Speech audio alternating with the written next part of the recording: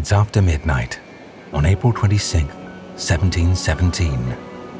Just off the coast of Wellfleet, Massachusetts, a powerful storm rages in darkness. The winds roar and waves rise and crash.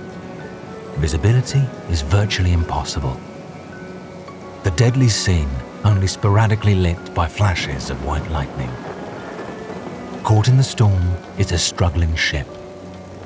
Rain strikes like billions of invisible pellets on the deck of the Widder, the behemoth pirate ship of Black Sam Bellamy. Fierce and menacing waves pummel the vessel. This 300-ton titan, stuffed with one of the greatest pirate treasures ever accumulated, is being tossed about like a toy in the stormy waters. It is being driven towards the surf and the jagged rocks beneath. Terrified sailors hold on for dear life to anything they can. Waves crash and roll over the deck, knocking pirates off of their feet. On the forecastle, crew struggle with the rigging. They desperately try to strike the sails. Another huge wave crashes down. Men are washed overboard into a watery abyss. Below deck, a 10-year-old boy, John King, shakes with fear. Not long ago, he happily joined Bellamy's crew, yearning for a life of adventure and freedom. He didn't realize how deadly the sea could be. Bellamy is on deck. The helmsman struggles with the wheel, forlornly trying to steer the ship. Flashes of lightning only occasionally reveal the vertical sheets of rock in the distance. The cliffs of Cape Cod. Bellamy knows if he doesn't do something quick, the Widder and her crew will be lost. The anchor is their only hope. Bellamy orders it to be dropped. If they can catch the ocean floor, they might yet make it through the night. The anchor plunges into the roiling waters and rockets to the bottom of the ocean. The Widder shudders as the iron flukes start to drag along the murky bottom. Bellamy waits for the hefty chain to pull tight. Another crack of lightning illuminates the menacing sky and the giant wave about to come down on them. Bellamy shouts,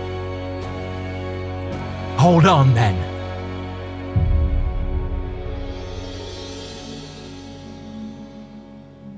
I'm Tom Morton.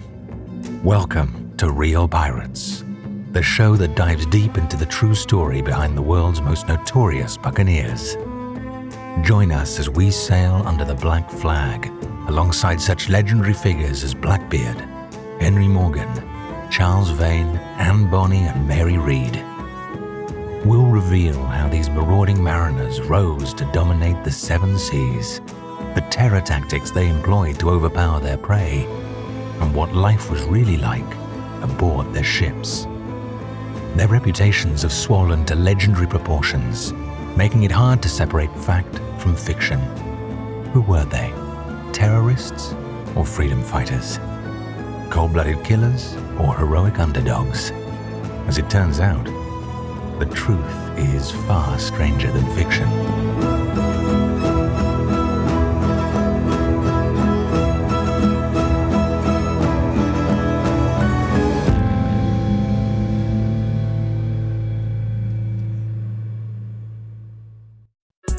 We got another day of NBA action. And with FanDuel, every night is a watch party. So it's time for your FanDuel crew to make their bets. So, what's the move tonight, gang? You know that new customers who bet $5 get $200 back in bonus bets if you win. Woohoo! We're heating up, fam. You just can't miss tonight. Bet all the stars with all your friends and make every moment more. Only on FanDuel. New customers bet $5 get $200 back in bonus bets if you win. Make every moment more with FanDuel. It goes down in the DM. It go down in the DM. 21 plus and present in Virginia. First online real money wager only. $10 first deposit required. Bonus issued is non-withdrawable bonus vest that expires 7 days after receipt. See full terms at FanDuel.com/sportsbook. Gambling problem? Call 1-800-GAMBLER. It's January 1716. It's a chilly, windy morning. The frigid waters of the Atlantic are choppy, but manageable for the periagua. a large dugout canoe. Inside, an unlikely pair of sailors stand apart from their crew, who steadily, rhythmically pull the oars. Samuel Bellamy is strong, lean and weathered. His calloused fingers expertly handle the rigging. A tough exterior disguises Bellamy's youth. Still in his 20s, he's been at sea for the best part of 10 years, a veteran of transatlantic trade routes and the war with Spain. He knows how to handle himself, as well as his vessel. Alongside him is Paulsgrave Williams. His friend and partner is a different sort of man, a silversmith from a good family on Rhode Island. His rosy cheeks are stung with salt spray, and he pulls his frock coat tight about him to keep out the cold. They sail south from Cape Cod towards the warmer climate of the Florida coast, on the hunt for treasure. Last summer, in July 1715, the transatlantic world was shocked by a seismic event. An entire Spanish treasure fleet sank in a hurricane. Now its vast treasure is still washing up on shore. Sam Bellamy can't help but smile the closer he gets. He is determined to change his fortunes for good. What he doesn't know is that he is on the precipice of becoming a legend of the golden age of piracy. Little is known about Bellamy's past, though it's been suggested he comes from a poor family in Devon, in the rural southwest of England. Colin Woodard is a journalist and author of The Republic of Pirates. Many of these pirates, we don't know a ton about them before they enter piracy. If you were an ordinary person, not a wealthy person, you often had an extremely low profile for history. You didn't leave much of a trace of yourself in documents unless you had a will or got into legal trouble. Bellamy appears to have been an ordinary person, a commoner, and so we don't know a lot about him. However, researchers have gone back, and there's a pretty good case made for a Sam Bellamy born in the Dartmoors in Western England, who fits the right age and the right location, the right timing, and disappears from the records. That might well be our Sam Bellamy. If it's that person, then they were born in a place that was extremely distressed. This particular town where it appears Sam Bellamy could have been from was in a place with a lousy climate near the moors. There's descriptions of this village of the place being infamous for the sheep having diseases and dying. So it seemed like it was very much a struggling place, the kind of place you might be trying to escape from. But a lot of people, young people leaving the countryside in desperate poverty, fell into signing contracts to man the merchant ships and sort of fell into it that way. And Sam Bellamy may well have been such a person, a young person leaving a small, struggling settlement and making their way to one of the port towns and becoming, a sailor by happenstance, accident, or misplaced sense of romance and adventure. Whatever happened, he apparently showed up in New England and in Cape Cod. It seems around 1715, after a decade at sea, a 20-something Bellamy washes up in East Ham, Massachusetts. Like many post-war sailors, he's out of work, down on his luck, and frequenting the local taverns. Not quite what he imagined when he set off as a boy all those years ago. Rebecca Simon is a historian and author of Why We Love Pirates. He was born in Devon to poor farmers, and he struck out very young as a child, actually, and went onto a merchant ship and actually became involved when the War of Spanish Succession broke out when he was only about 13 years old. So he pretty much spent his entire life at sea, and he likely had these ambitions to not grow up poor.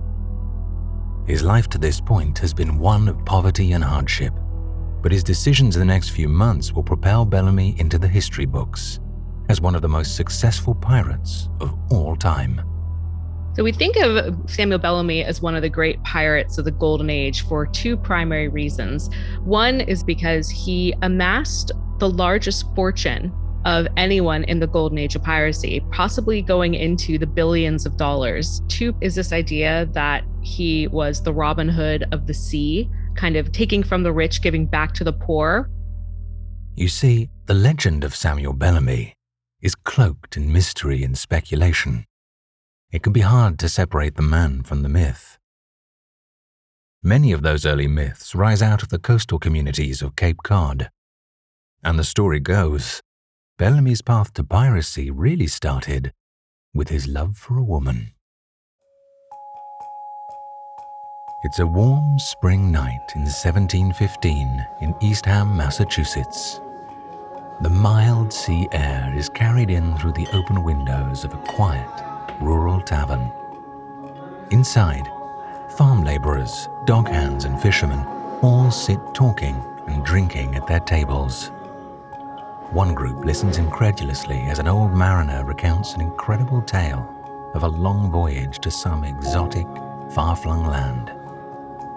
At another table, an argument breaks out over a game of dice. Sat on his own, Samuel Bellamy takes a long drink from his pewter mug. As he polishes off the amber-colored ale, his bright eyes lock with those of a pretty young woman serving tables. She blushes and looks away from the rough but handsome sailor. So the legend has it that he met a young woman whose name was either Mary or Mariah Hallett when she was only 16 years old. So according to the legend, that night they had an affair and he wanted to marry her. The family absolutely refused. They were a well-to-do family. He was just simply a poor sailor.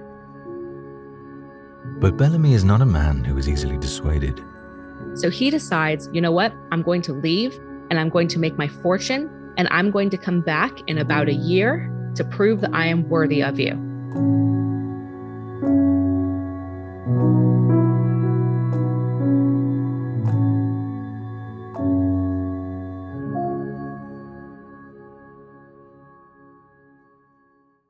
It's September 1715.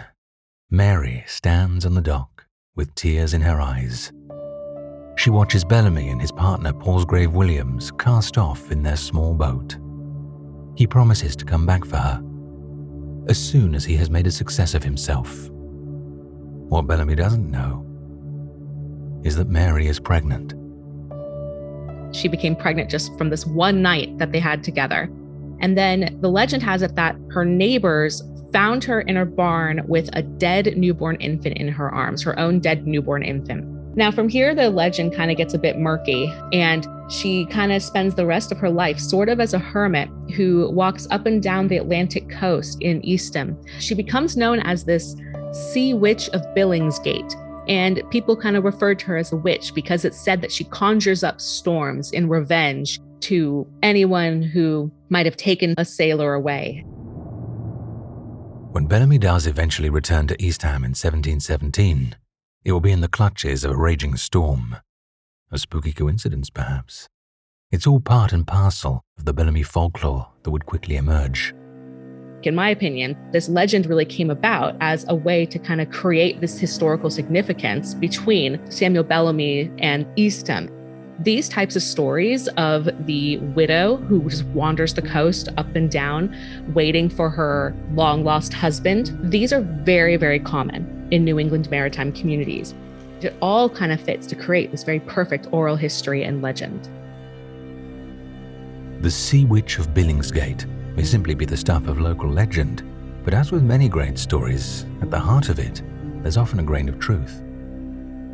Local wills and vital records show that there really was a Mary Hallett, who would have been in her early 20s, and that her sister and brother-in-law owned a tavern locally in Eastham, and that she very well could have been working in 1715 at such a tavern. And if you look at her will, she died childless, never having married, in her 60s.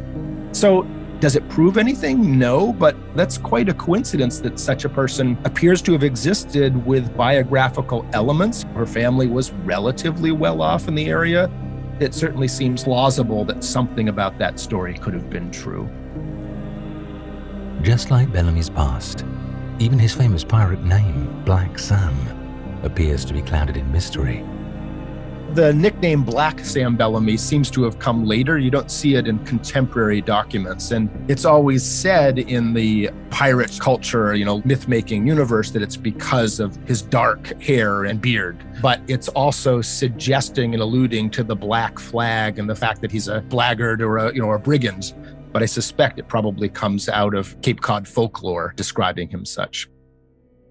The myths and stories around Bellamy don't just come from the coastal communities who interacted with these pirates of the Golden Age. Like many of the legendary figures of this period, our best historical source document also happens to be the cause of much confusion. Published in 1724, The General History of Pirates by one Captain Charles Johnson was an instant success and bestseller. Eric J. Dolan is author of Black Flags, Blue Waters, the epic history of America's most notorious pirates.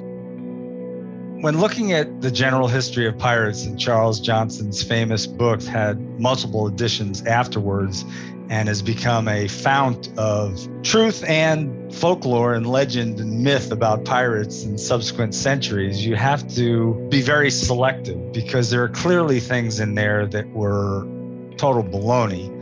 But it was also equally clear that the person who wrote it read the trial transcripts, had read a lot of newspaper accounts, very likely had spoken to people who had formerly been pirates, and a lot of his information is corroborated by other contemporary information.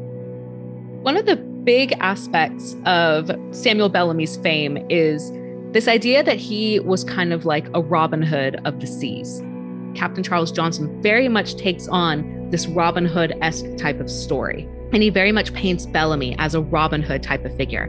This book that came out in 1724 when some of the pirates were still alive and set the narrative of the myth, as it were, of the pirates. What we do know about Bellamy is that soon after leaving Eastham, Massachusetts, he quickly rises up to become perhaps the most powerful pirate captain in the Americas.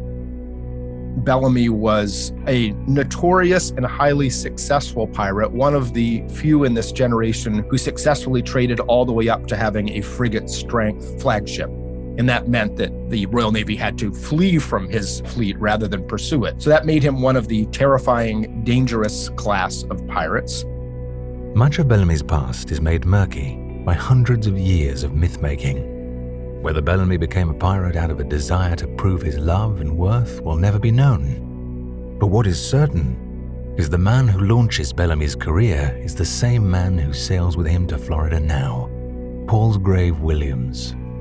Bellamy's partner comes from a highborn family on Rhode Island, but one with a taste for criminal enterprise.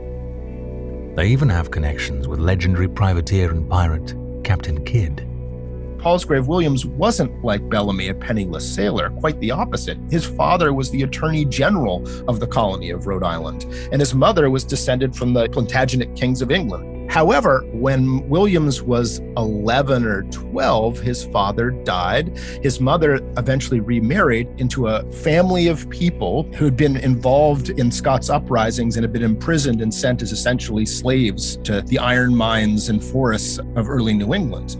And a number of them were involved in all kinds of illicit activities. They were sort of like an organized crime family, a very well-connected and high-status one. Within this family, there were people who had interacted and been money launderers for Captain Kidd not that much earlier, including some of Williams' aunts and uncles. So if Williams had access to capital and connections and how to move goods, and Bellamy knew how to handle vessels and ships, they may have connected then, because together they show up all the way down in Florida.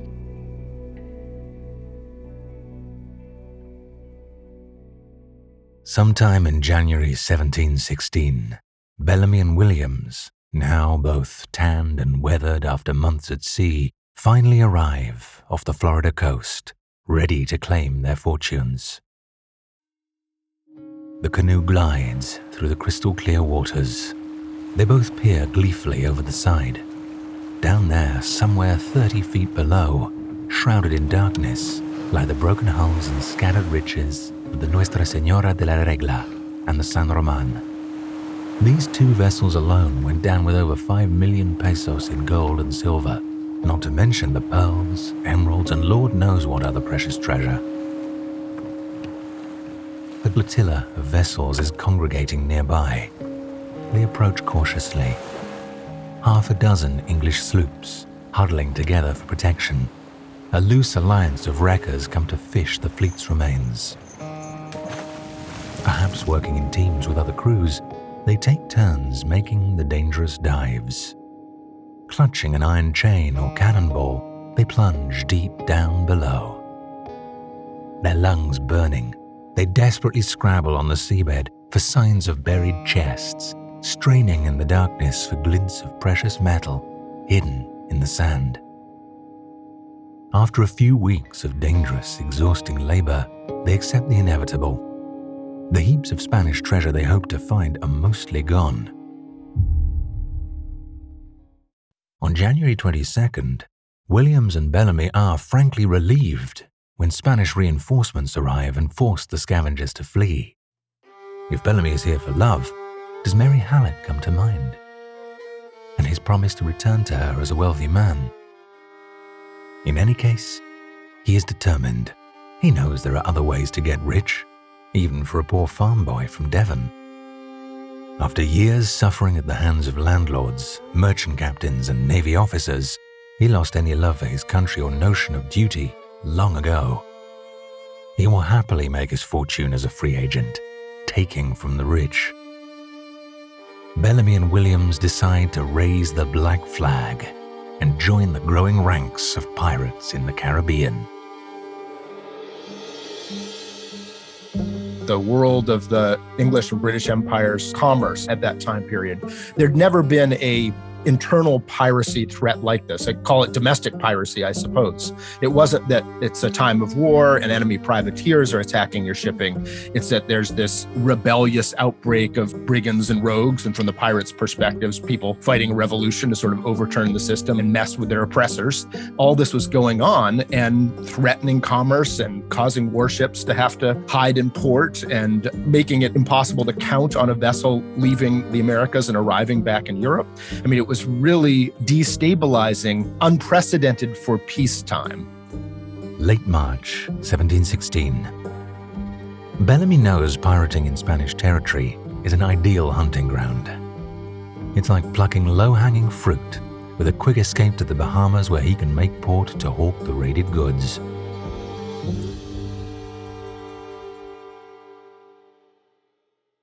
It's dusk on the Cuban coast. The still Caribbean waters sparkle orange and yellow. Bellamy's piratical enterprise is growing.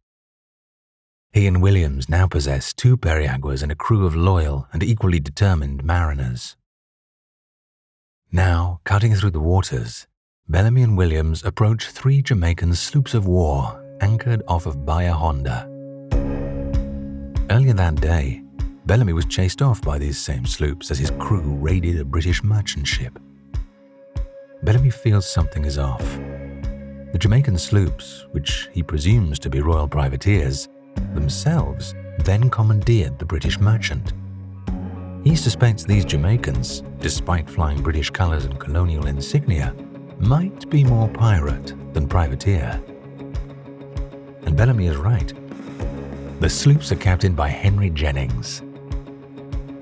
As we saw in episode 3, at this moment, Jennings eyes up a large French frigate-rigged ship sitting in the bay. He wants it, but he needs manpower to claim it. Bellamy's arrival provides an opportune moment for both captains.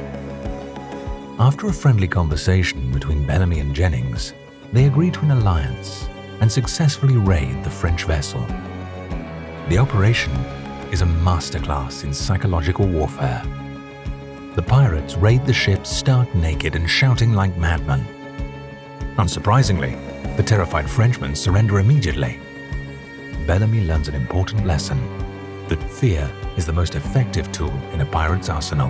This was like an early example of the tactics that the pirates would later use to great effect with larger vessels. They were operating in a very swift and maneuverable vessel that was able to do a lightning strike, in this case, just dugout sailing canoes. open canoes, they're paddling at full speed. It's a surprise attack. They're maneuverable. The opponent's at anchor, and they're dressed to look wild and fierce and dangerous, yelling and being very clear that we're taking over your vessel and telegraphing the idea that there's no point in fighting. You might as well surrender. That's kind of the pirates' goal, was to be so terrifying and swift that you wouldn't have any resistance. What's interesting about Bellamy is that he's not a violent man. He uses tactics of terror in order to get people to surrender. He's not one who goes in there ready to kill. In fact, he avoids it as much as possible, and he kind of orders his men not to kill people as well. And the way this all started was that one day early in their career, while they were sailing with Jennings, they boarded their victim's ship naked, wearing only their weapons. Nobody could believe their eyes. As for Jennings and Bellamy, their alliance is short-lived. Jennings leaves Bellamy with the loot to go chase after another French merchant ship nearby. Bellamy seizes the moment and takes the newly gained treasure of £7,215 and makes off before Jennings can return.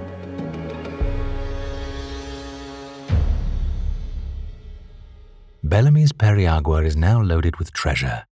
Williams and the crew are ecstatic with the score.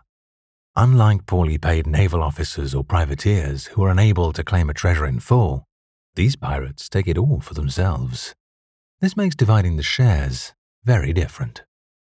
Dr. Manashag Powell is a cultural historian and an authority on pirates. So to start off with, everybody starting in the Navy and kind of working their way down through the echelons of respectability has some expectation that if they capture a ship, the loot will be divided. The Navy has a prize money system at this point in time. But the difference is the size of the taste they get. So the admiral and the captain, the officers get a lot more money than, the cabin boy and the common sailors, et cetera, et cetera. So everybody's going to get their salary, their wages paid or augmented through prize money. Regardless of Bellamy's Robin Hood reputation, pirate ships were commonly far more democratic than their law-abiding counterparts. What's different is with the pirates, the division is much more equitable. It's not perfectly equitable. So the captain will get a bigger share, the quartermaster will get a bigger share, but everybody gets a much more equal share of the spoils.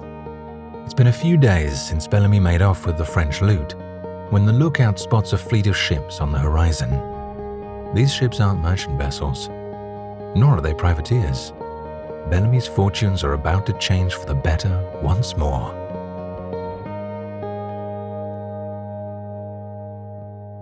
It's a cool spring day off the coast of western Cuba. Bellamy, Williams, and the ragtag crew of baymen, sailors, and indigenous Americans all apply themselves to pulling the oars. They move slowly.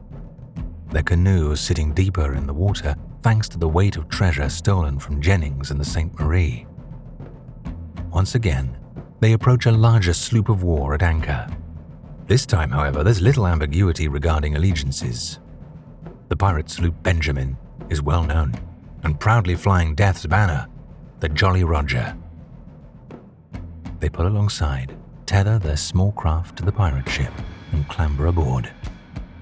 Bellamy is about to come face to face with the most prominent pirate commander in the Caribbean, Benjamin Hornigold. He also likely claps eyes for the first time on Blackbeard, Hornigold's partner and a future ally. Bellamy and Williams may well have read about Hornigold's exploits in the Boston newsletter from their days in New England. They may even have been inspired to follow his lead. Certainly, they know of the growing pirate nest on the Bahamas that has flourished under Hornigold's leadership. But what they don't know is that this is the moment that will launch their careers. Hornigold and Bellamy hit it off immediately. He listens with great satisfaction as Bellamy recounts the recent events, the attack on the Sainte Marie, the betrayal of his old rival Henry Jennings. Hornigold is impressed with this young pirate. After a quick discussion with his counsel, he invites them to join his crew. Bellamy and Williams need no discussion.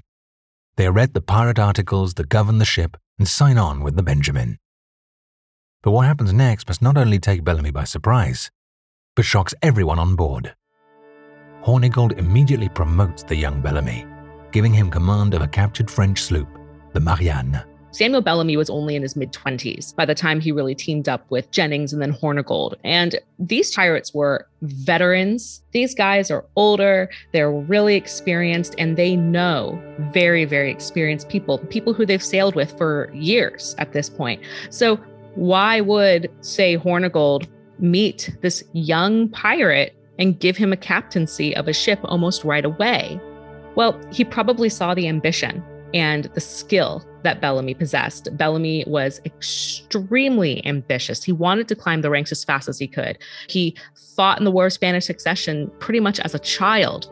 He was very brave. He jumped into it with gusto. And he also kind of had no fear when it came to attacking ships. Coming up with the idea of stripping down naked, that's a wild idea that wouldn't have occurred to anybody else. And these tactics work. And I'm sure Hornigold saw that there was definitely something in Bellamy, some sort of intelligence that wasn't quite matched with other pirates he had met. You have to wonder how the older, more experienced sailors in Hornigold's gang would have felt about this. Did men like Blackbeard feel overlooked? Perhaps he did. Perhaps it lit a fire in him. Because he too will soon break out on his own and rise to eclipse them all.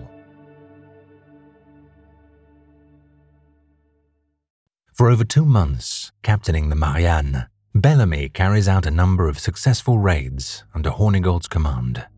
The fleet's strength is boosted further after linking up with French pirate, the buzzard, Olivier Labuse, on his ship Postillon.